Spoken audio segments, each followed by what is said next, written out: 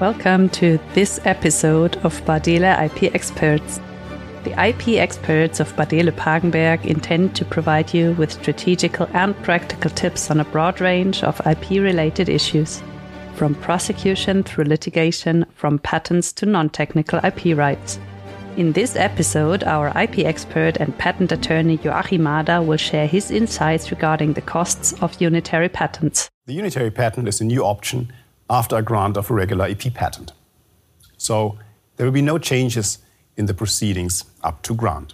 After the grant of the EP patent, an applicant may choose to request a unitary patent with the EPO. While the request itself is free, applicants have to supply one translation of the specification together with the request. Further, for each unitary patent, a renewal fee has to be paid to the EPO.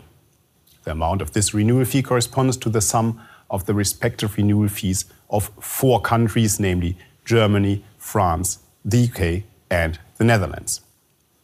So with the payment of a single renewal fee, equivalent to that of 4 countries, applicants can achieve protection in 17 countries to begin with, and then up to 26 countries once all member states have ratified the UPC agreement. The single renewal fee for the unitary patent also offers significant administrative advantages. To keep up to date with UP-related issues, please subscribe to our newsletter. You will find the link in the description.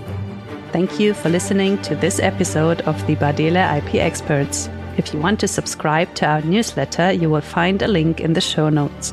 We have more tips and insights to share. Bardele Pagenberg is one of the leading IP law firms in Europe, which has pooled the strength and competences of patent attorneys and attorneys at law for more than 40 years.